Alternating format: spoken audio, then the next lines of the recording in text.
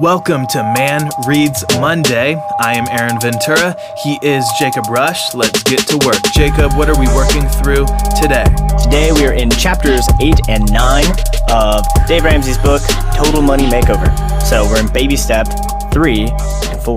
Yes, so today we are going to cover kind of the middle hump steps, really. I think if you get through baby step 4, you're basically into wealth building mode. If you can get, so for people who are just joining us, tell us what's baby step 1 and 2. Yeah, so baby step 1 is, get an emergency fund fast. So $1,000 cash, something liquid, so that you've got a protection against whatever is going to go wrong in life. The little Murphys, those little things that come up. Yeah. Right. Exactly. And then the second one is the debt snowball, which we've properly understood this week, right? Which is, if you're coming into your kind of financial situation with, student loans or credit cards, you're paying off those debts little by little so that you can be totally debt-free, except for your home mortgage. He's going to say that's the only kind of debt you want right now, and that's the only kind of debt that we can be okay with. Yeah. But you cannot be okay with there being other debts in your life. Yeah, so we are recording this in December, but this is coming out probably in January. Yeah. So this is our first episode of January, and New Year's. Now is the time where a lot of people are setting goals. Maybe you had a New Year's resolution, and I think for a lot of people, if you are mapping out, one of the things that I really appreciate, and I actually just finished reading his Complete Guide to Money, which is a way more comprehensive kind of version. So if you are somewhat annoyed or put off by some of the motivational speak in this book, which is a bit more popular level, I highly recommend getting that Complete Guide to Money, because it is just, it's kind of like everything. It's an expanded version of Financial Peace, or it's supposed to be the kind of book that you would use also as a reference. So I just read it straight through, and there's some stuff that he'll actually quote. It was written after Total Money Makeover also. Oh, neat. So it's even a newer book than this, and he'll even quote from here and expand on certain topics. But if you do have debt, I would encourage you, and one of the things that I have been encouraged by is how much time, how practical it is, and how little amount of time you can actually make progress. So if you have a bunch of debt, he thinks most people should be able to pay down that amount of debt in a year or two. Yeah, right? 18 months, yeah. And I think he's even going to say, where do I have it in my notes? Here. He's going to say it on page 138 about how long does it normally take to finish step 3. Yeah. And so step 3 is finishing that emergency fund. Yep. Well, he says if you start, depends on where you start, of course. So like you and I, right. So this is actually where I'm at right now, or kind of am at, depends. I'll explain that in a sec. Mm-hmm. But he says it could just take you 2 to 2.5 years starting at your Total Money Makeover. He says that's standard. That's average. Yeah. So if you are in debt, don't have $1,000, he says in 2.5 years you should actually be able to complete baby step 3, and I find that very encouraging. Now there's going to be a lot of sacrifices that probably need to be made, right? But it's possible, and so that's one of the fun parts. And I think these are the most fun steps. You're talking about saving and insurance stuff, but also investing in step 4, which is really fun. Yeah, and you can also think about what we've been doing in a lot of ways. Approaching it like a weight loss challenge, right? You're the man in the mirror is the man with the problem, and the steps we've covered so far are the digging yourself out of the hole, right? They've all been either negative, reactionary, or defensive. You did dumb stuff. Yes. You didn't plan ahead. You did dumb stuff. And now you're paying the consequences. Yep. Once you've paid the consequences, how do you actually start building? Positively. So so digging yourself out So you're now out of the muck. You're not fat. Yep. But you're not shredded yet either. Right. Yeah. So you're very you have dad bod. You're very average, maybe a little bit flabby. Right. So you've got the fences. This is what this one is going to be. The emergency fund, fully funding it, is building up the walls. Right. So change the metaphor. You've got these different financial burdens or situations that are going to try to attack you. Yep. You are fortified, and then, like you said, you get on to actually building wealth. Yeah, and this would kind of align with what it says in Proverbs, where it says, a man's wealth is his high tower. One says, kind of in his imagination. So we know that cities can be conquered, but they're fortified. And yet Proverbs is going to say, there's a sense in which these kinds of funds, emergency investment, that's kind of ensuring your city. Yeah. We talked in Solomon Says about the man who rules himself is a powerful man. And so you're thinking of yourself like a city, and now we're building up some walls to make it more protected. Yeah. Okay, so let's talk about the emergency fund. What is the emergency fund? How much should go in it? How do we figure this out? Yeah, so he's going to say that a fully funded emergency fund, so you think you got $1,000, and he said that's not where you want to stop, but a fully funded one should cover 3 to 6 months of expenses. Yeah. And that's significant that he says expenses. And this not is income. Exactly. So you're not thinking, 3 to 6 of my paycheck. Right. Right? You're thinking, okay, when we did a budget in step 1 to figure out what is actually the necessities, the essentials that have to come out, and then everything else is excess to either save or pay off that, whatever that was. He's going to say, take that, calculate what your expenses are, and then you need to be able to, and this is where there's a bit of wiggle room and wisdom in figuring out your situation, knowing how volatile your own economic, whether it's your job or your work, your situation is. But he's going to say 3 to 6 months, you want to do that. Yeah. You want to have that put in the bank, and we'll talk about the right way to kind of store it, because there's dumb ways to do it. Yeah, so I'll tell you a funny story. So in preparation for this podcast, I thought, so where I'm at right now is I recently, because the fiscal year, or the year was coming up, we had some money in the bank, and I wanted to not just let it sit there. We wanted to figure out how to grow it, and then I wanted to open a Roth IRA for my wife. So I thought, okay, we've got this money. We don't need it, just sitting in savings. So let's open up a Roth and let's just max it out because it's December, and we'll get it in before the new year starts. So we put $6,000 in my Roth and then $6,000 in hers. And that's about the amount that would fit us well within that 3 to 6 month emergency fund. So you could almost kind of say I took what could have been a very nice emergency fund, so we could live on $3,000 probably a month or even less, depending if I looked at it. So on the low end, an emergency fund would be $9,000. On the higher end, we're looking more like 18 to 20, let's say.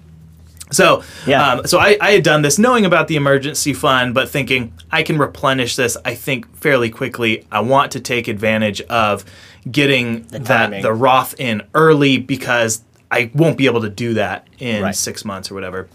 Yep. So that's what we did, and I was thinking, I wonder if I should, what Dave would have said if he would have said, what would Dave do? Done that. WWDD. Yeah. So, and it also gets into kind of saving for a down payment on a home. So right now we have not purchased a home. We have no debt. We're renting. Yeah. And I like that. I like not having debt. Exactly. And I met with a lender, met with a real estate agent, and we're thinking through at what point do we want to do that. So by putting the money in that Roth, we hopefully will grow that at, let's say, 10 to 12% over the next 5-15 years. Yeah. But there's no penalty for withdrawing it if we need to pull that for a down home payment. Yeah, yeah. Anyways, the funny story that I was going to say, but I went on this side tangent, was I asked Ellen at dinner last night. I said, how much money would you want in our savings account that would make you feel safe? Oh, yeah. Okay. So I just thought, I have no idea. Let's just see what she hasn't read this yet. Yeah. And she goes, she just kind of sits in silence there, thinking for a little bit. And she goes, well, I know one amount that would make me feel secure, $1 million. And you're just like, oh man. And I was like trying to explain it to her, like, imagine I lost my job. I got fired today. What would make you not worried? And so $1 million was the number she came up with. I was like, oh, okay. Oh no. What's your expenses, Aaron? I was like, if we had $1 million, I could quit my job. Right? That's so funny. So then I asked her more like, well, you know what our budget is. Like, imagine how long until I could basically find another job. So we need to buy time. That's kind of what it's for. And so she said, I don't know, maybe like $5,000. And so she went from like $1 million to like something that is actually even below. Yeah. But that for me was really helpful to know what is her level of security. Yeah.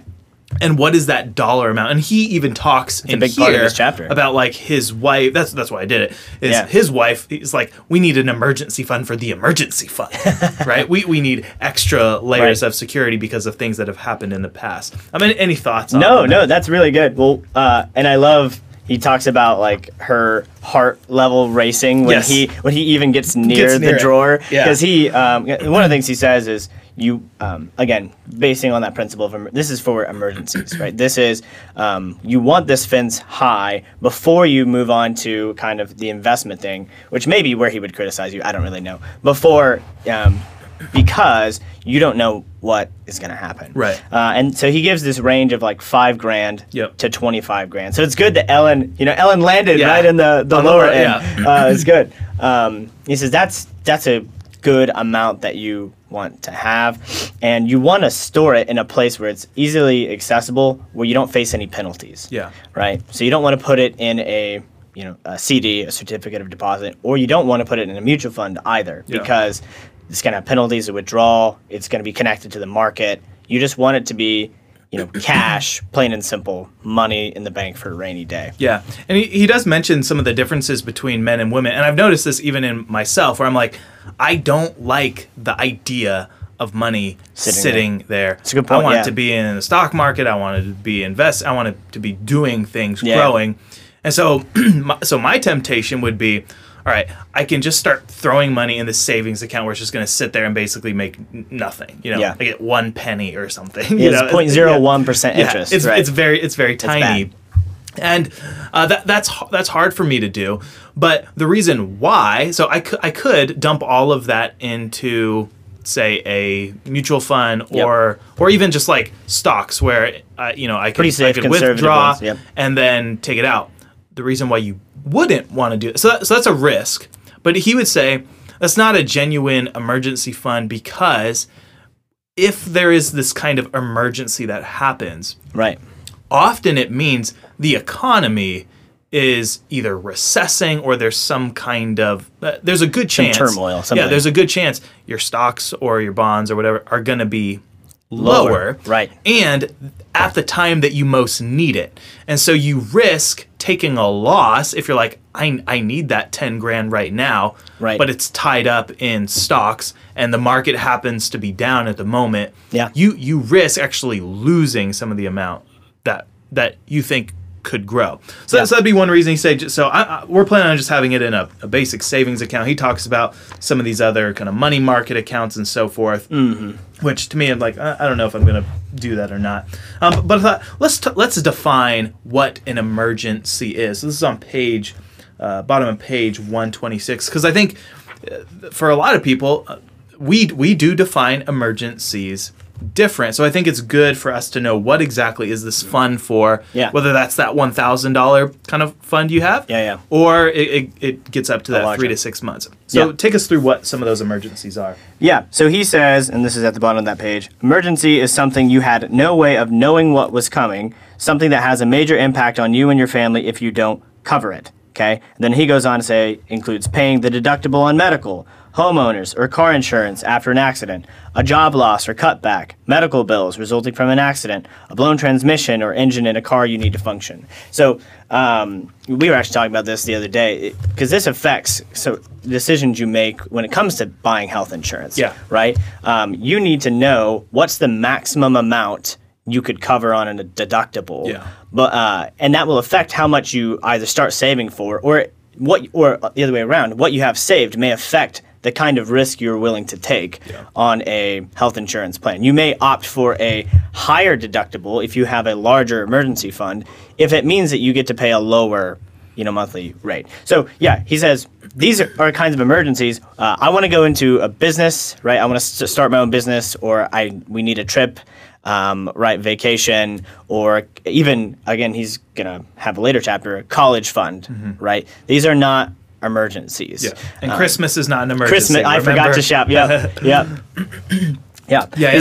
Go ahead. Oh, basically, if you can reasonably save for and budget for the thing, right? Even if it means you can't get it right now. Because again, the key thing of all this is patience. Yeah. Right? The temptation is just to say, well, it feels like an emergency, or like, here's my opportunity, so I'm going to dip in. And he says, no, if you can reasonably budget for it and save it, then it's not an emergency. Yeah. And I think he has a really great section on this in his other book, The Complete Guide to Money, which I highly recommend in regards to insurance and calculating break-even points, whether that's with car insurance or this or that. So I had taken off I have a car with 200,000 miles on it, and I realized, why am I paying all this insurance on this car that's only worth a couple $1,000s if I sell it? Right. I don't need that, and save me, hundreds of dollars to just remove that coverage. And I was like, that's kind of dumb of me to be even having that once I reached a certain point with the vehicle. Yeah. So there's ways of actually just doing the math on that, and he walks through how to calculate your break even, your risk reward, and we need to do that, right? Insurance is the least fun thing to do, but it's also one of the most important parts.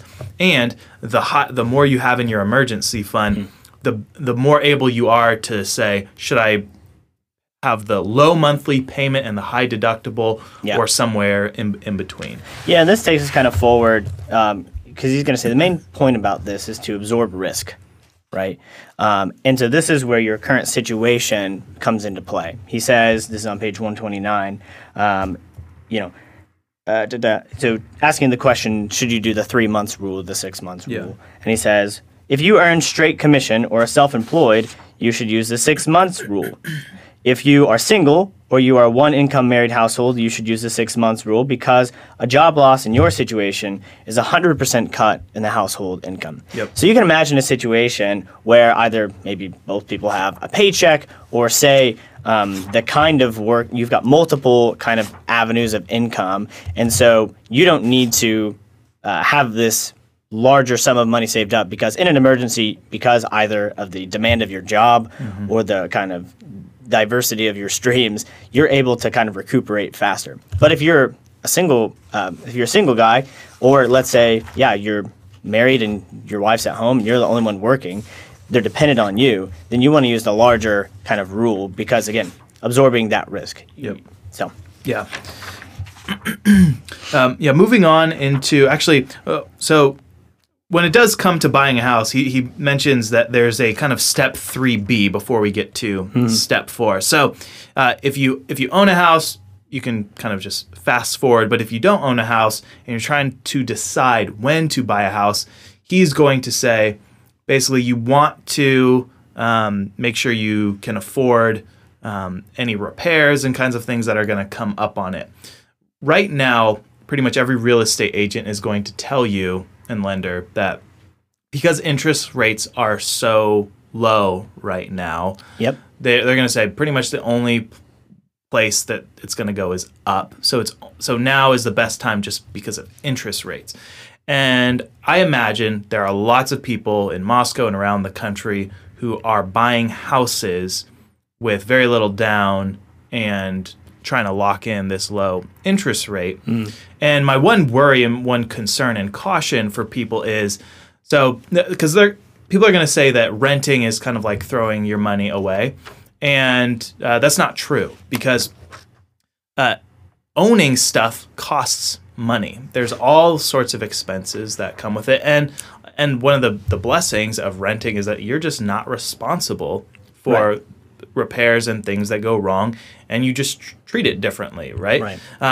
Let's say you buy a house, and now your wife wants to, change the carpet, remodel remodel it. you start realizing that there's all sorts of expenses that come up with it, or even something as simple as like pest control. Okay, think of something like very small and simple. Like, I don't got to do that at our apartment, right? There's no but no pests. Yeah, but if I'm owning it, I gotta do yard work. That might mean I need to buy a shed. I need to buy a lawnmower. Yep. There's all these other costs that we normally don't consider and often don't tell people about. We only tell them about their purchase power based on their credit score for actually buying the house. You can say, oh, look, you could own this, you could buy it, but you don't realize that it's going to trigger 3, 4, 5 other budget line items that you may have not accounted for. And so I would just want to caution folks who are thinking, all right, interest rates are low, I want to buy right now, not getting ahead of yourself. And there may be times, especially if the market's strong, where, it could appreciate in the long term, but is it worth the margin that you're risking? And so I would say having this emergency fund, if you do have that, it does at that point green light you, where if there is a major problem with the house or something goes wrong, like it's crazy, like, now you gotta dig up the septic tank or something like that. Like, these things can be very expensive. Imagine that happening. You bought your nice house and you have no emergency fund because you use that emergency fund as your down payment. Well, man, how are you going to fix that thing? You're going to have to use the credit card. You're going to have to do something. And now you've started to go backwards. Right? So this is like buying a house is the biggest, most important, perhaps financial decision you'll ever make. And he's going to say, please do not do that until you can meet some of these other requirements, like you can afford a 15-year fixed. It's less than a quarter of your total income, and you can afford to pay 20% down. Right. And for a lot of people, if you just run them through that grid, these people should not be buying houses. No, that's really good. And I think one of the things that made me think about too is kind of another central point in this whole thing is that your income is going to be the generator, right? The engine of your ability to build wealth, but also your ability to maintain your budget. Yeah. And so, especially I think that's a very good caution, especially as a young guy and a lot of young families who are thinking this way. That's a very big thing, constraint to put on their income at such an early stage in their income making. Yeah. Right. So, because you can't invest now. Right. You can't even do this next step we're about to talk about. Exactly. And two, you're kind of like you're saying, you're constraining yourself before you're actually making enough money to be able to account for all these contingencies that show up. And so, I do think you're right. There's a lot of wisdom in, your income is hopefully, Lord willing, through your 20s going to just increase. And so it's better, more wise to, I'm renting this house. Granted, it's not mine, but I'm not putting all these fetters on my income to prepare for that moment. And Lord willing, my income is growing every year. Yeah. I'm making more money. And so, like you said, just for that little bit of patience and living in one sense below your means or below your dreams, you're saving yourself a lot of headache and heartache, even just 5 years later. Yeah. And this would be one place where I would advise. So we talk to college students and stuff all the time, or even like recent graduates, and they're working. Maybe they're still living with some friends and they're wanting to now get their own spot. I think that is the time where, like, get a second job, like work nights or something, and just commit to say, everything that I make from this little other 10, 15-hour job you're gonna pick up, or working nights or something like that, and just set aside, like, everything in there is going to be my emergency fund. And then and let's say you funded that, then you could choose, I'm gonna cut back now, or you could just say it's going to be for emergency fund, and then once I hit that amount, everything else is going to be my down payment. Like, this whole job that I'm taking on is just for a down payment to buy a house. Mm-hmm. And if you were to do that for a year or 2 years even, that is going to save you so much in the long term when you're actually purchasing, because now you are able to afford to get a 15-year term on your loan. And when you run the math, I mean, that does save you twice the amount of time, and often, that's $150,000 or more often on like your average home purchase. Yeah. Which, if that was all, if you just run the math again and say, what if that had been in those Roths or in that 401k, we're talking about millions of dollars when the interest has compounded down the road. And so it's these small decisions that you are making, small kind of insignificant seemingly disciplines now that really bloom and explode even exponentially because of interest that compounds in 20, 30 years. And so if you are able to have the foresight and the discipline at 20 or even at 25, 30, like that is a generational kind of change that is going, like that's a big blessing that you are saving up for your future. It's good. All right, so let's talk about baby step 4, and this is about maximizing retirement investing. And as we said, this is kind of the hump that you got to get over. So let's talk about what is retirement. So is this what John Piper don't waste your life hates with you're seashells. Collecting seashells and stuff. So what is retirement? Yeah, so he says it's not about quitting your job, right? So it's not okay when I hit. What is it now? Actually, I feel like the retirement age is super high right now. It's 65. Is it? I thought. I feel like it was. I didn't know they changed. They could change that. I thought. I forget when Social Security benefits kick in. I thought it was 65. Oh, I see. Maybe someone can correct me. No, that could be. You could be right. But I mean, I feel like you're saying later and later, people are having to work. Well, yeah, they are because they haven't done these things. Right. Yeah. And precisely also because the benefits that they're supposedly receiving from Social Security really doesn't cut it. So it's not about quitting your job, and he even talks about if you hate your career path, change it. Yeah. Don't do it that way. Yeah. That's a whole other book and conversation. Right. Yeah. So he's talking about security, right? And this is the bottom of 141. When I speak of retirement, I think of security. Security means choices. Freedom. Freedom, exactly. You can choose to write a book, design churches, or spend time with your grandkids. You need to reach the point where your money works harder than you do. Yeah, so he's talking about, so think about it, we used this analogy when it came to the debt snowball, right? We're accumulating this momentum that is just going to pay off all these debts. Now, on the other side of that, you're still doing a snowball, but it's working for you, right? It's actually a positive, a wealth snowball, if you will, that is generating this momentum so that when you are older, you don't, you're not fettered to kind of what we mentioned, that mindset, that mentality of corporate America where you're a wage slave for the rest of your life. Yeah. That's not where you want to be. So you want to be making the decisions now so that, quote unquote, when you reach retirement, essentially you can make these choices to do these things with your time, to do these things with your money, things that you're passionate about, things that you care about. For Christians, things that are going to benefit the kingdom, right? Charity, acts of love and service, and not be worried about, but I've got to, do my 9 to 5. You don't want to be punching the clock when you're 60. Yeah. That's unfitting. That's unnatural almost. Also hard. Yeah.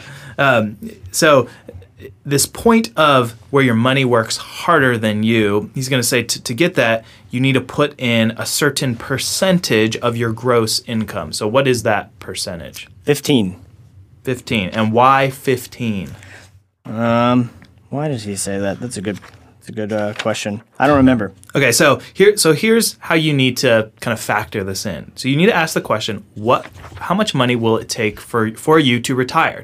So this is going to be a different amount for different people in different places and different times. And so he says you need to be able to live off 8% of your nest egg. So whatever is in that kind of mutual fund or those accounts, by the time you are planning on retiring, whether that's 65 or earlier, depending, maybe it's later, if you're starting later, but you need to be able to live off 8% of what's ever in there, and you can just calculate that.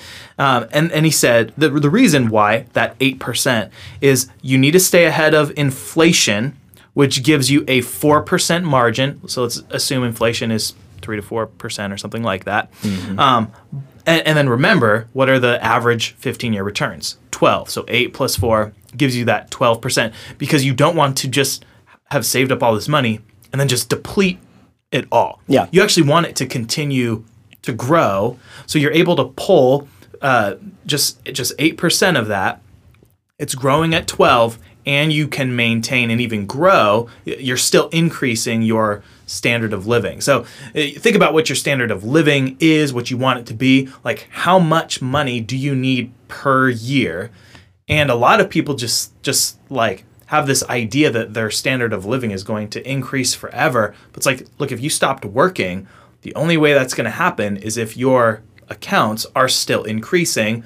Otherwise, you don't want to be like outliving your money, right? That's the great fear. It's like, what happens if you live to 80 or 90 or 100? Yeah.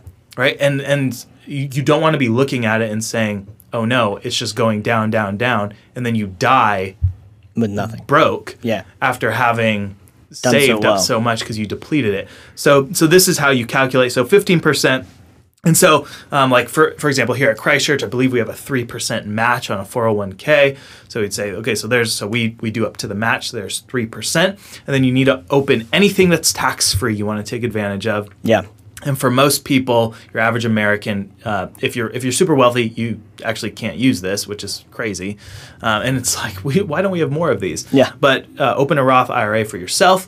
Open one up for your wife, even if she's not working. So my wife works at home; she doesn't get a paycheck. But there's a thing called a spousal IRA. So we opened one up for her. And my wife's 20, so I'm thinking like, I am so jealous of her. Because she's starting 10 years earlier than me. Yeah. And man, like the compounding that can happen at that level is so insane. So by the time that she's 60, like she's going to be balling. Like she's gonna be cash money millionaire. I'll be asking her to borrow money or something like well, it's a good thing you got separate bank accounts. I can monitor both. So that's the math. And he has some good examples. Some good examples of this, but right. I think on page 148 he has one where this person making right now like $50K, I think he says, if they do this, they would have $8 million by the time they are 70 or something like that.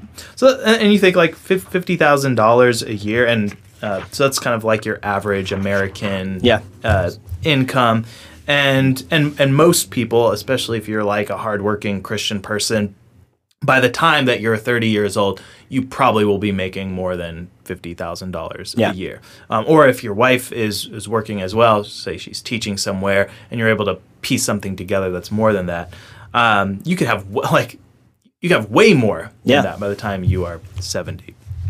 Any other final thoughts on kind of investing, retirement? He's going to go into, you need to put 25% into each of these different kinds of funds. Right. Meet with a financial advisor, help them set that up. Any final comments on this chapter?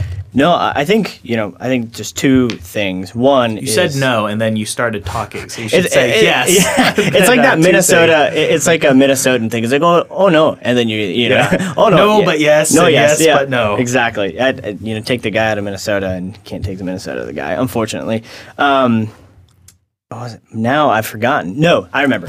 Yes. You meant it when you said no. Yes, I remember. I think one big picture thing that this chapter, I think for us, it's hard to think about this long-term thing, right? Because, even for myself, you get to this step and it can be easy to kind of say, well, why bother? Yeah. Right? Remind me how old you are? 24. You're 20. Oh, wow. Yeah.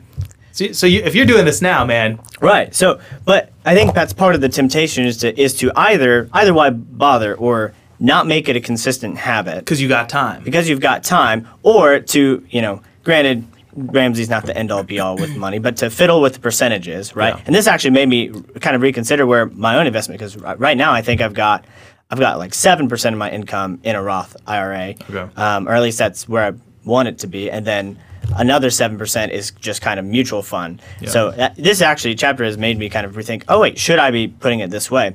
And the temptation can be, I've got time, or when I get more income, then I'll start doing this.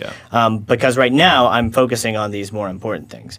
And the reality of it is when you do a budget month to month, you begin to realize how much of your money goes towards things that aren't essentials. Right. And there's a curmudgeonly way to go about this, or a way to start sort of analyzing everything so that you aren't actually enjoying what God's given you. You're not actually rejoicing in the gifts of the things of earth, and you're so miserly that you're not actually present. There's a way to do this, but it's also just like we've talked about throughout all these books.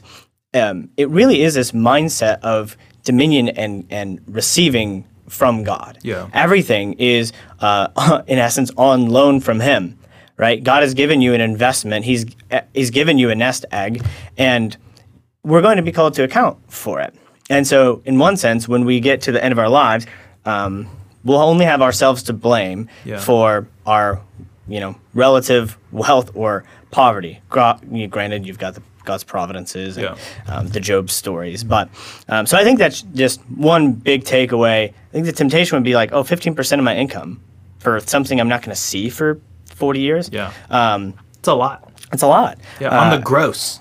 Yeah. And you're just like, 10% of my income is a lot, So I think that's one big temptation. One other thing he mentioned, and we've kind of talked about a little bit, is the ability for something like a Roth IRA to play double duty, right? So to be something that you can withdraw, in retirement. But then also, I think it's for first-time home owners. You can also substitute as your down payment. So I think that's one area where I like that you have started one for Ellen. I think that's a really creative, solution. But just something to consider as you're, planning these things out. Even if you do decide, it makes sense for us to use this for our house down payment, you better have thought about ways to replenish that. Right? So that you're just not undoing that retirement work that you did. And it was confirming, when we met with our financial advisor, Justin Swift at Northwestern, great guy. And I told him, here's what I'm thinking. I had this idea, and I was like, let me just see what, a professional says about this. And he was like, this is actually what we did. My wife and I did as well with our home. We put it in here. And so that was confirming to me that, okay, I'm on the right track. This is a good move, a smart move, as someone who doesn't know exactly when we are going to try to buy or not. The one thing that I think did it for me was looking at some compound interest calculators. He has one example, I think, earlier in the book where he talks about someone who just invested, I think, like $2,000 for 10 years while they were in their early 20s. And then someone who I think started maybe at 30 and invested $2,000 every year for 40 years or something. And they never caught up just because of time, right? And so every year, every month, every day that goes by where you aren't doing these things, you're losing out on the potential compounding that can happen. And so I would encourage you guys, especially if you're young, if you're in college, and maybe you still are just paycheck to paycheck because you're in school or something, go look up a compound interest calculator and run a few scenarios. If you start investing when you're 20 versus when you start investing when you're 30 or 35 or whenever you think you're going to finally get that really big raise and get the job. And it is substantial. It's very substantial. So it's if you have money and you're all right, I want to buy a car, think about what exactly do you need and where could that money be elsewhere better serving you. And that's, that I think was very persuasive just looking at the numbers. All right, Jacob. Well, we are making our way through this book, and we got new equipment in here, so hopefully this podcast sounds way better. And we'll try to increase the content as well. Make the content much better. Everyone's like, wait, I can hear you guys now, and what is going on? So, Jacob, what should people do this week? Well, whatever you do this week, make sure that you get that wisdom, you build that house, you rule that big fat belly, and I said that funny, belly, and then you stack dollars for your grandbabies.